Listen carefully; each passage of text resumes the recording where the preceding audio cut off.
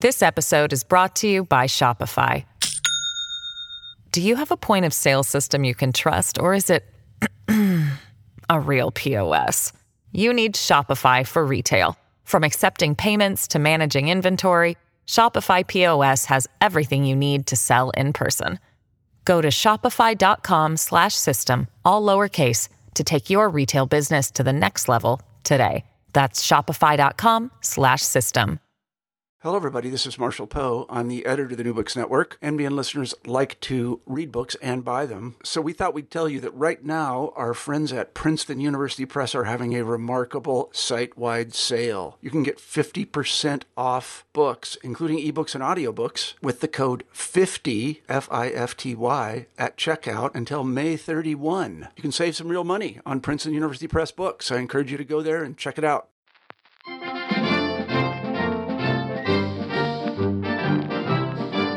Welcome back to New Books in Global Ethics and Politics, a channel of the New Books Network. I'm your host, Kamran Moshref, PhD candidate in political science at the Graduate Center of the City University of New York. I'm also a fellow in the Center for Global Ethics and Politics, which is part of the Ralph Bunche Center for International Studies, and is a co-sponsor of this podcast. Today we're talking to Professor Ayça Çubukçu about her new book, For the Love of Humanity, The World Tribunal on Iraq, published by the University of Pennsylvania Press in 2018. Ayça Çubukçu is Associate Professor in Human Rights at the London School of Economics and co-director of LSE Human Rights, a transdisciplinary center of excellence for international academic research, teaching, and critical scholarship on human rights. Ayça Çubukçu, thank you for being here and welcome to the show. Thank you, Kamran. It's a pleasure to be your guest today. Thanks so much. I was wondering if you could start by telling us a little bit about yourself and sort of your academic history and background.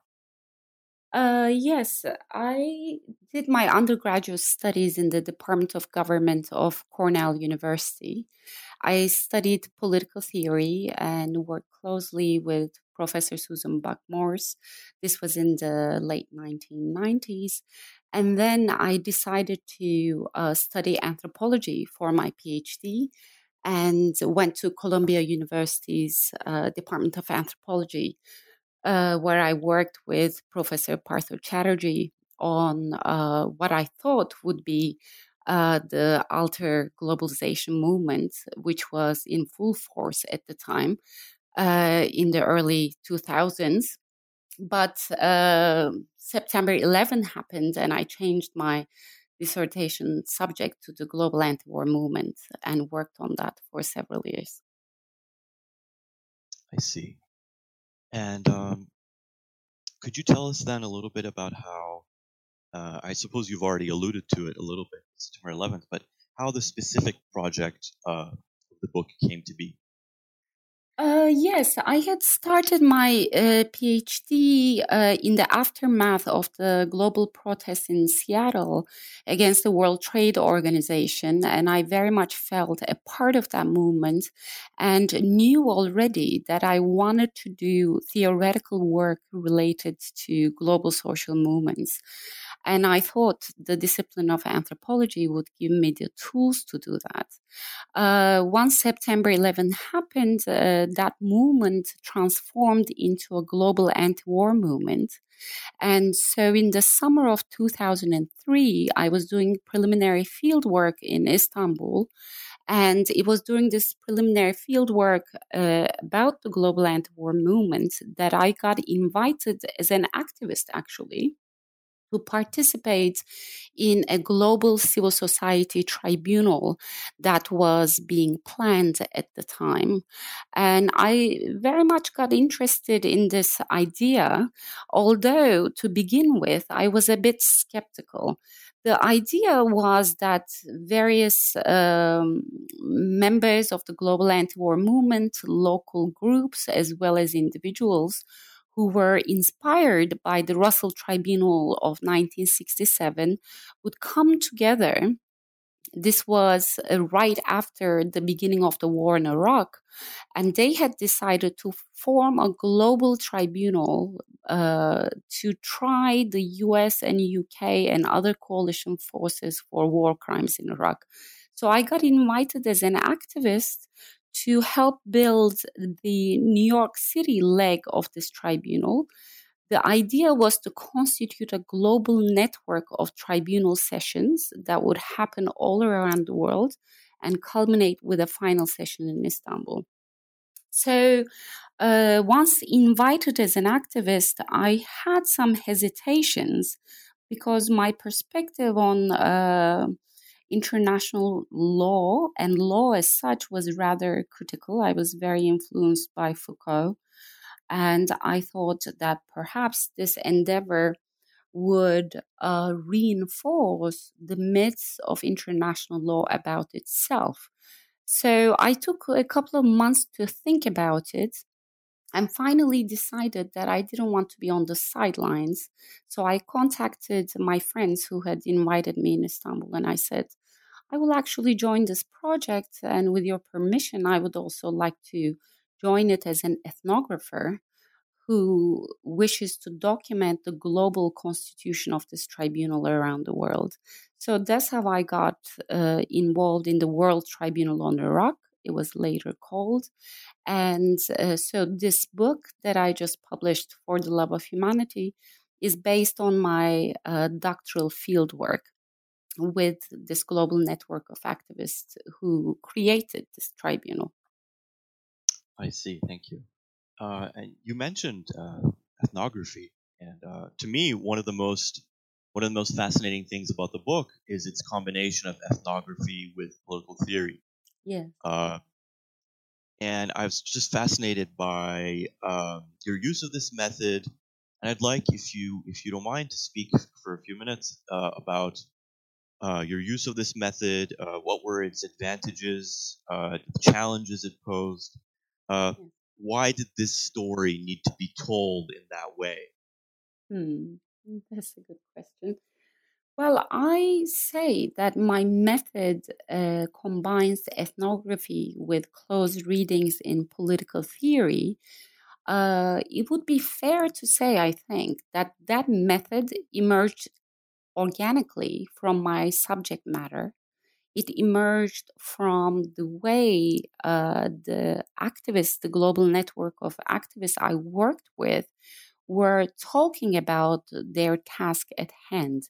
They were talking about legitimacy, they were talking about legality, they were talking about authority, rights, representation. So my subject matter was very much infused with political theory. So it emerged organically from my involvement with the World Tribunal on Iraq as an ethnographer and as an activist.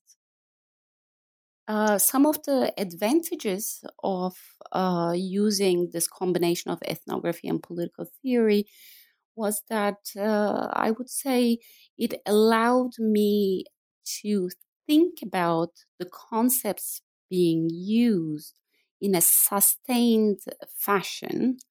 But I wouldn't want to say that I superimposed the concepts of legality, let's say, or legitimacy on the discussions that were happening. As I said, they were political concepts that were already in use and being rethought in what I thought were very creative ways by this network of activists. Right. Something that's very striking is that you describe the World Tribunal on Iraq as an example of political theory and political philosophy. You read their practice as political theory versus, for example, applying political theory or reading or simply reading their practice through the lens of political theory. That's right. That's a fair characterization. I do treat the activists I worked with as political theorists in their own right, and some of them were actually professionally. This was a group of international lawyers, academics, translators, publishers, students, many academics were involved in this. But it wasn't only the academics as such, professional legal theorists or political theorists. The praxis of the WTI, I call it political philosophy in action. That's a great phrase.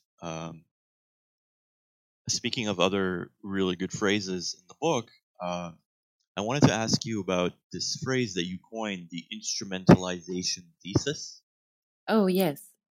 Because I find it very useful, and I really like the way you frame it. Could you tell us a little bit about what this concept you came up with is about, and how it relates to the sort of perspective we take on human rights? Yes, I had to come up with a concept to describe the reasons why I was feeling increasingly frustrated with a certain effort to understand, to speak concretely, the paradox that the war on Iraq was at once opposed and proposed in the name of universal human rights. In response to this paradox, many political theorists and activists too at the time said, well, George W. Bush used or instrumentalized human rights discourse to occupy Iraq. And many sophisticated theorists said this was a hollow, cynical appropriation of human rights discourse, emptied of all substantive content. And I got frustrated with this line of thinking, or rather attempt to understand our predicament, because I thought it left many questions unanswered. So I call this thesis the instrumentalization thesis of human rights, which leaves untouched the content of human rights, let's say its substance, and only problematizes its so-called misuses. And I felt that this way of thinking prevented us from asking certain type of questions. For example, what is it about universal human rights that lends itself particularly well to imperial projects?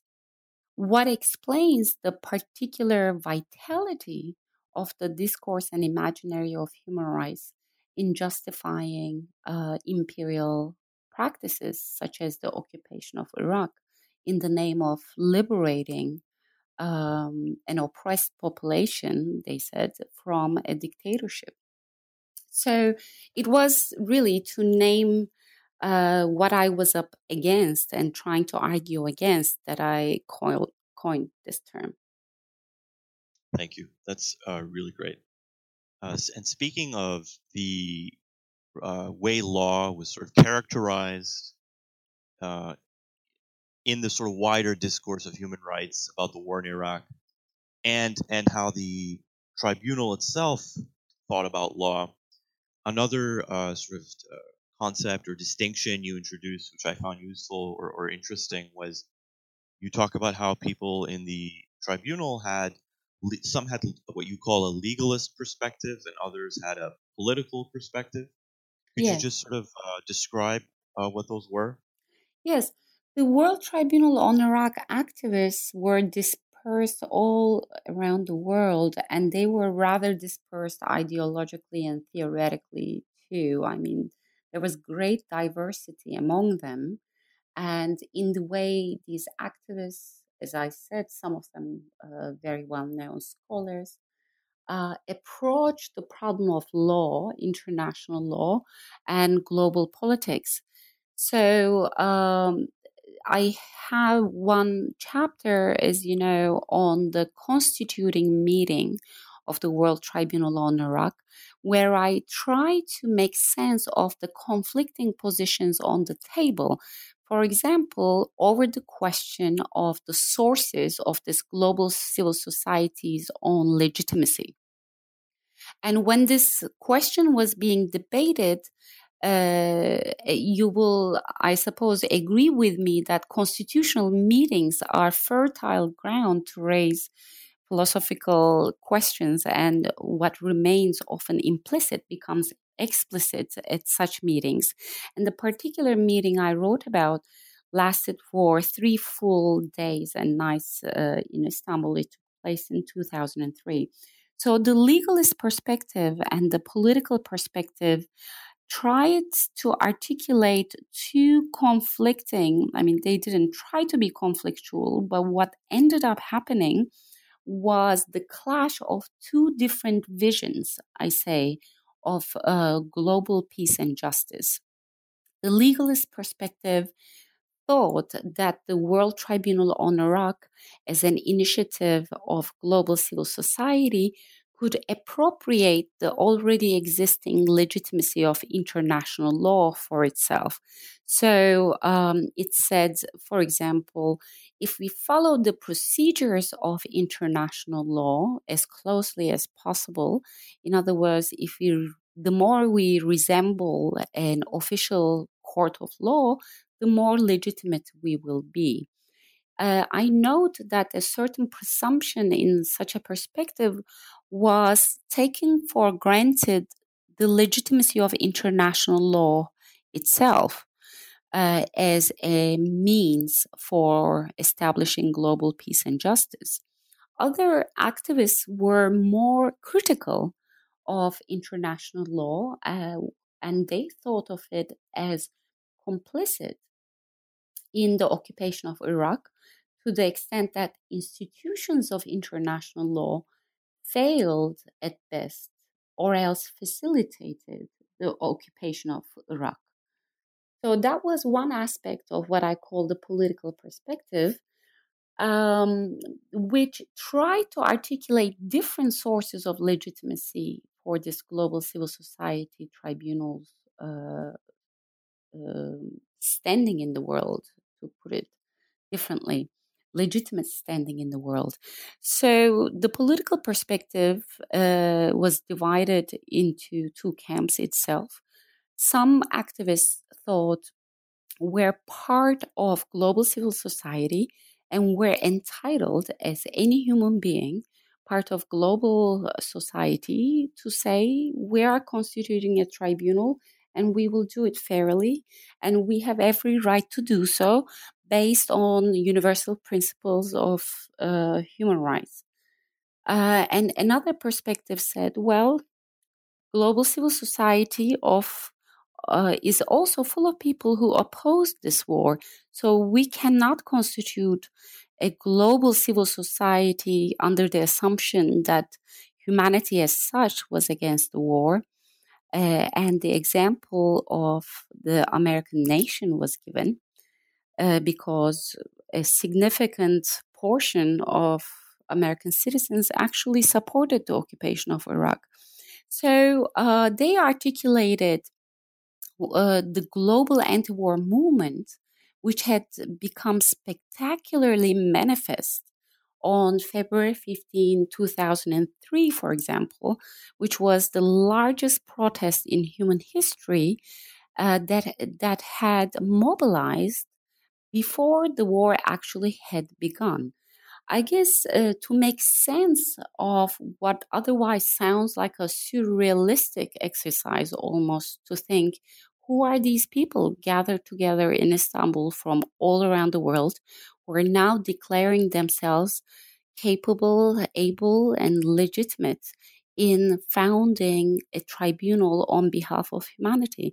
The only way it would make sense is to think about these global protests that had happened right before the war had begun.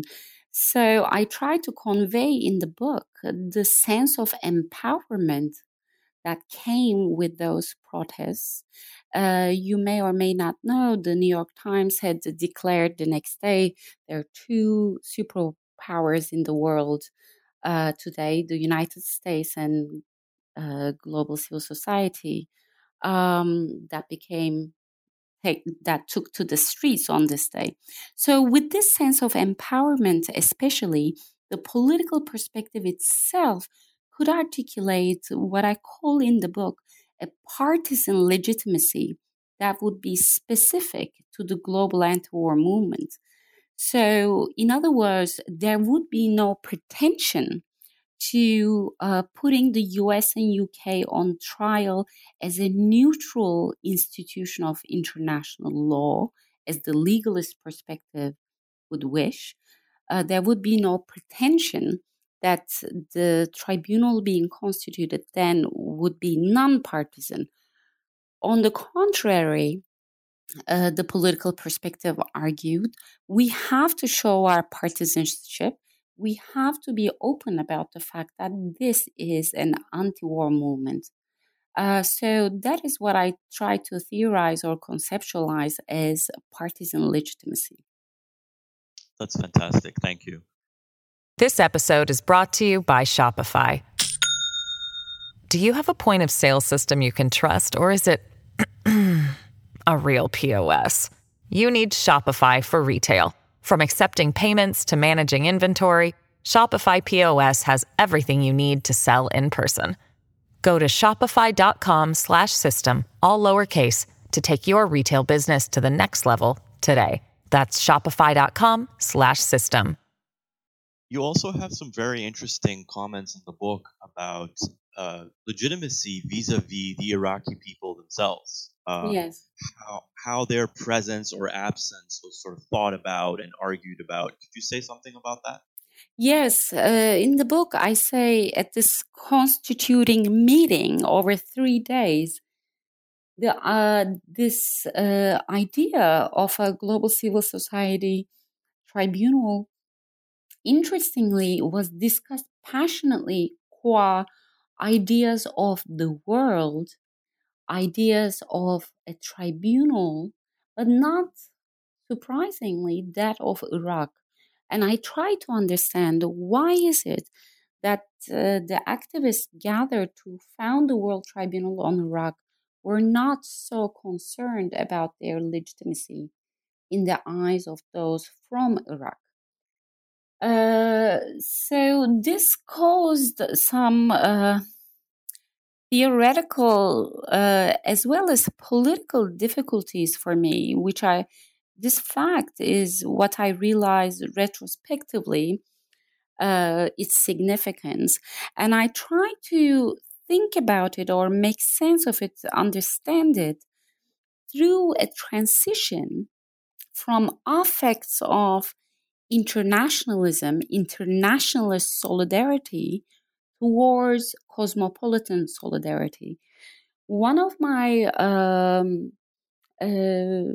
sort of concerns in this book is to understand the complicity between certain versions of cosmopolitanism, and I use that word carefully, not internationalism, but cosmopolitanism, the complicity between that and including the project of universal human rights and empire and empire building.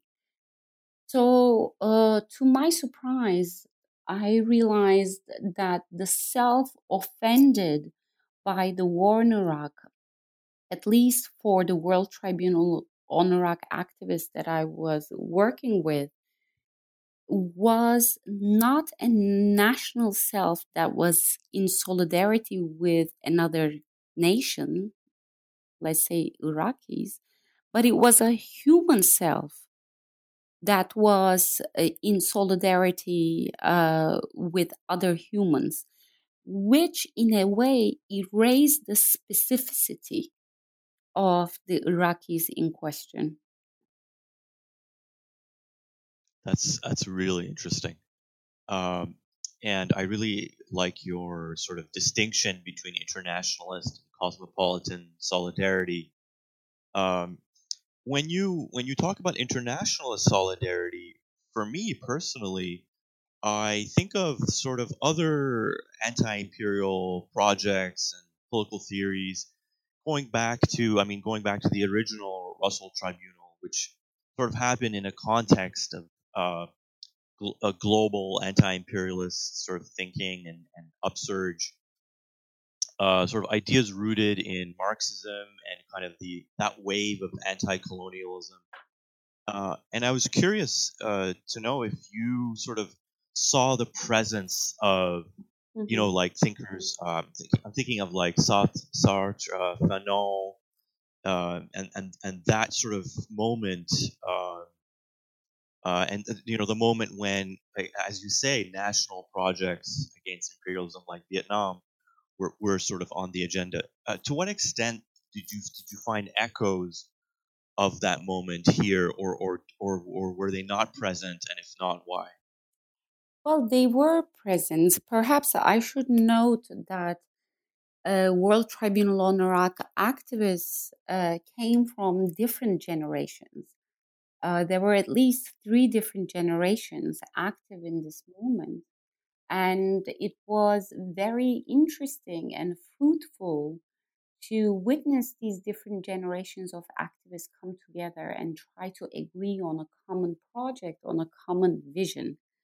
And for me as an ethnographer, this was extremely rich and fertile ground to ask what are the differences between internationalist imaginaries, anti-imperialist, anti-colonial, let's say, of the 60s at the time that the Russell Tribunal was in effect. It was founded in 1967, and the anti-war movements of that time. And here we are in the 21st century, and what has changed and what has remained the same. It would be difficult to speak for the World Tribunal on Iraq as such because it was so very diverse. But what I could observe was a tendency to adopt a more cosmopolitan vision rather than an internationalist vision. The language of human rights and international law was, especially human rights, was very much pronounced in a way that wasn't, for example, for the Russell Tribunal. I try to go into this in the book in further detail, but the cosmopolitan vision, to the extent that it was hegemonic within the network of WTI activists, envisioned a global civil society of individuals first and foremost. And in one of the chapters, I think I call this the individualist stance. So this kind of political imaginary thought of the activists themselves as human beings, part of a global society, acting in no representational capacity, but as themselves. And so the constitutional imagination of these activists took the global individual as its starting point, which is a very different way of imagining who one was in the anti-war movement against the Vietnam War, I imagine, at the time that Jean-Paul Sartre and Bertrand Russell were organizing the Russell Tribunal on Vietnam. I see. That's really, really interesting. And speaking of this sort of subject of civil society, which you talk about in the book sometimes as the subject is humanity itself. Yes. Chapter 4 is titled "Humanity Must Be Defended." In quotation marks, yes. Yes, very much in scare quotes. Yes. I found this very interesting and provocative. Obviously, it brings to mind for me, I assume this is intentional, the Foucault's collection of lectures, "Society Must Be Defended." Yes. And I wonder if, and in the context that Foucault's talking about, he talks about, the role of war in defending society. So I was hoping you could unpack this phrase a little bit, what the scare quotes mean to you, and to what extent was this concept of humanity itself kind of explored or unpacked in the praxis of the tribunal? Perhaps humanity, and this is telling, I think, was one of the least unpacked and most taken for granted concepts in the praxis of the World Tribunal on Iraq. The whole effort was based on the idea of humanity. But see, I got almost obsessed with the fact that the US administration at the same time was mobilizing ideas of humanity and human rights to justify the occupation of Iraq in terms of liberating an oppressed population from a dictatorship. So it's humanity for me is a double-edged sword, and that's one of the reasons why it's in scare quotes the phrase "humanity must be defended."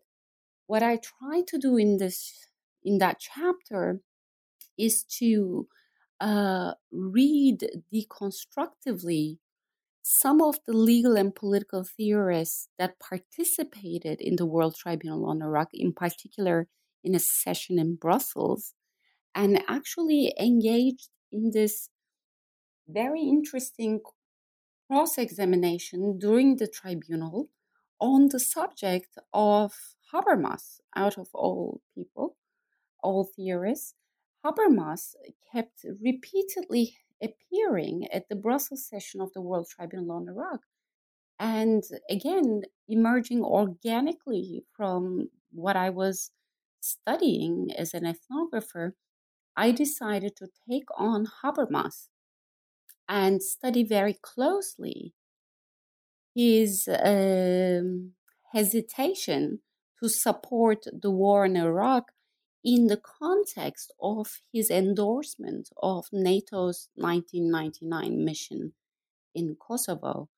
There, in an article called Humanity and Bestiality, Habermas comes forcefully on the side of NATO and justifies that intervention, along with other actually groups of scholars, including Richard Falk, who was very much involved in the World Tribunal on Iraq processes. All these cosmopolitan scholars and theorists who had supported humanitarian interventions in the late 1990s. And now the occupation of Iraq presented a difficult case to the extent that they had already made an argument that illegal wars could be legitimate wars if they were fought in the name of humanity. So I offer a close reading of what I argue to be the proper context for understanding properly cosmopolitan participation in the anti-war movement against the occupation of Iraq in a context where a few years earlier, the same theorists, in particular Habermas, had supported NATO's humanitarian intervention. So his task was to articulate with clarity the conceptual difference between the occupation of Iraq as a cosmopolitan undertaking, which he takes seriously, and I do take that possibility seriously, on the one hand, and the cosmopolitan undertaking, which was NATO's intervention in Kosovo. I see. That is really fascinating and extremely relevant, I think, to things that are going on in the world today. And as well, the form of the tribunal itself, I think, is very relevant. You say some very interesting things about the tribunal as an experiment in transnational democratic politics, particularly its use of a horizontal network structure. Yes. You say at the very end of the book, you say that its network form of organization provided a partial means for resolving differences in temperament and judgment. Could you just say a little bit about this sort of the network form, and what were the partial means, and what differences were people trying to resolve in this network form? Yes. Well, one of the differences, the most striking differences between the Russell Tribunal on Vietnam and the World Tribunal on Iraq was also with respect to their organizational forms. The World Tribunal on Iraq was consciously and proudly a non hierarchical horizontal organization with no center for decision making. So imagine hundreds of activists, if not more, coming together and trying to not only imagine but practically constitute a tribunal on Iraq in a networked fashion across 2 long years with practically no budget and having to arrive at decisions all the time without a decision making center, with no authority as the final arbiter among different conflicting positions. So, this was the challenge. And the World Tribunal on Iraq was being organized from 2003 to 2005. This was before the time of social media. Everything was done over email and occasional international coordination meetings. The method of decision making that the tribunal activists used was more or less consensus. So I have a chapter or an intermezzo, I call it, called Can the Network Speak? Where I try to address some of the organizational difficulties and advantages of using horizontal networks for experimenting with such a project of global democracy. An interesting term that comes up in that chapter is the term network discipline. Yes. Could you say a little bit about that? Network discipline emerged in the way I could. I couldn't pinpoint the exact time and place it emerged, but rather what I'm trying to describe there is a tendency to control the kind of freedom that was granted to organizational nodes of the network to begin with. So, I would have to chart it out for you. The World Tribunal on Iraq was organized through city based autonomous committees. So, this constituted less of a problem before the final session in Istanbul happened. But once it was time to dissolve the network, and once the task of the tribunal was approaching its completion after the final session of the tribunal, affective bonds, in other words, once affective bonds among the network participants began to weaken, a tendency towards network discipline emerged, which put into question the autonomy of national, that wouldn't be the correct term actually, city based organizing committees. So the network form does not come without its problems. And I try to explore what some of these problems are. For example, I develop another concept called the negative signature. What happens when a horizontal network tries to reach decisions through consensus? And I think you can see this in other networked organizations as well. What I try to conceptualize there is the power a no has over a yes in the network form of organization. I say saying no always has more power over saying yes. in response to any question placed on the table when it comes to making a decision. So a negative signature is how I try to conceptualize it, basically. I see. And I think you do a really great job of showing both strengths and weaknesses of the kind of horizontal network form, which, as you say, is more and more prevalent in political practice in the world today. Yes, and I think it will proliferate in the future. So it's really, really important to understand this dynamic. I absolutely agree. And on that note, you use a phrase at one point, I think maybe more than once, global constituent power. Yes. And this again I find very provocative because there is a discourse in political theory about constituent power and whether it's possible to have a constituent power at the global level. Yes. And a lot of it revolves around can we find a demos? Where is the demos?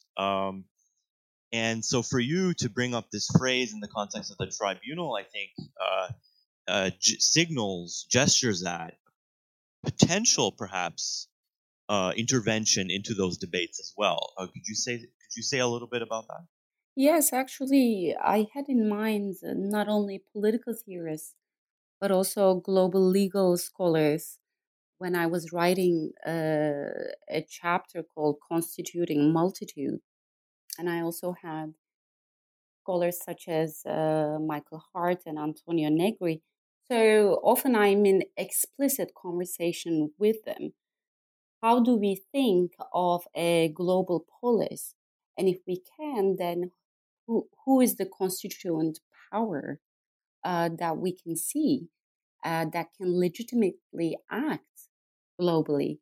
And as I said, this question was not necessarily or not only a theoretical problem, but it was a practical problem for World Tribunal on Iraq activists as they were coming together to constitute themselves as a world tribunal on Iraq. So the question of who is the global constituent subject was emerging as a concrete problem for the activists themselves.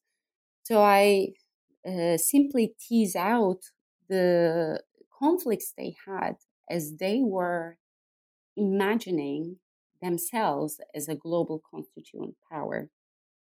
And they run across, as I try to show, they run into the conceptual problems of representation, of authority, of legitimacy, and even legality that these political and legal theorists themselves are grappling with. I see. Thank you. I also wonder if you could say something about the afterlife of the tribunal. There's this gap between the existence of the tribunal and the book, and I think that gap in time is very interesting because it's almost as if the tribunal. I don't know what you'll think of this, but I almost feel like it was a little bit ahead of its time in the sense that the horizontal network form of organizing, the transnational form of organizing, these are, I would think, very much, very forcefully on the agenda today, maybe in a way that's more clear now than it was back during the time of the actual tribunal itself. Yes. So, could you say something about that? Well, I think partly, yes, the World Tribunal on Iraq was ahead of its time, thanks to, I think, in part to the parties, two things. One was its cross-generational constitution. So there was the generation who had participated physically or politically or, at heart, let's say, in the alter globalization movement of the late 1990s and had adopted its preference in fact, is insistence on non-hierarchical forms of organization and its preference for networks. And the other factor, I think, there is also the participation of an older generation who was active in the late 60s, who had settled accounts with more hierarchical, let's say, Leninist forms of organization, and who were open to experimenting with new forms. I'm not saying this sort of cross-fertilization between these generations of activists happened smoothly. On the contrary, as I try to demonstrate, often organizational debates could almost break the tribunal, which it did in the end, actually. So it was ahead of its time, but also following the leadership of a new wave of movements that had been basically done with Leninist forms of organization and were ready for something new. I see. Thank you. Aicha, we've taken up a lot of your time. My pleasure.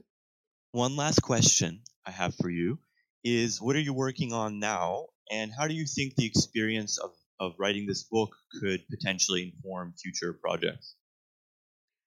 Yes. Well, because of the timeline of academic publishing, once I was done with the book, I actually wrote an article which was published in the London Review of International Law recently called Thinking Against Humanity, where every frustration I had accumulated theoretically against the concept of humanity, I had a chance to sort of bring together.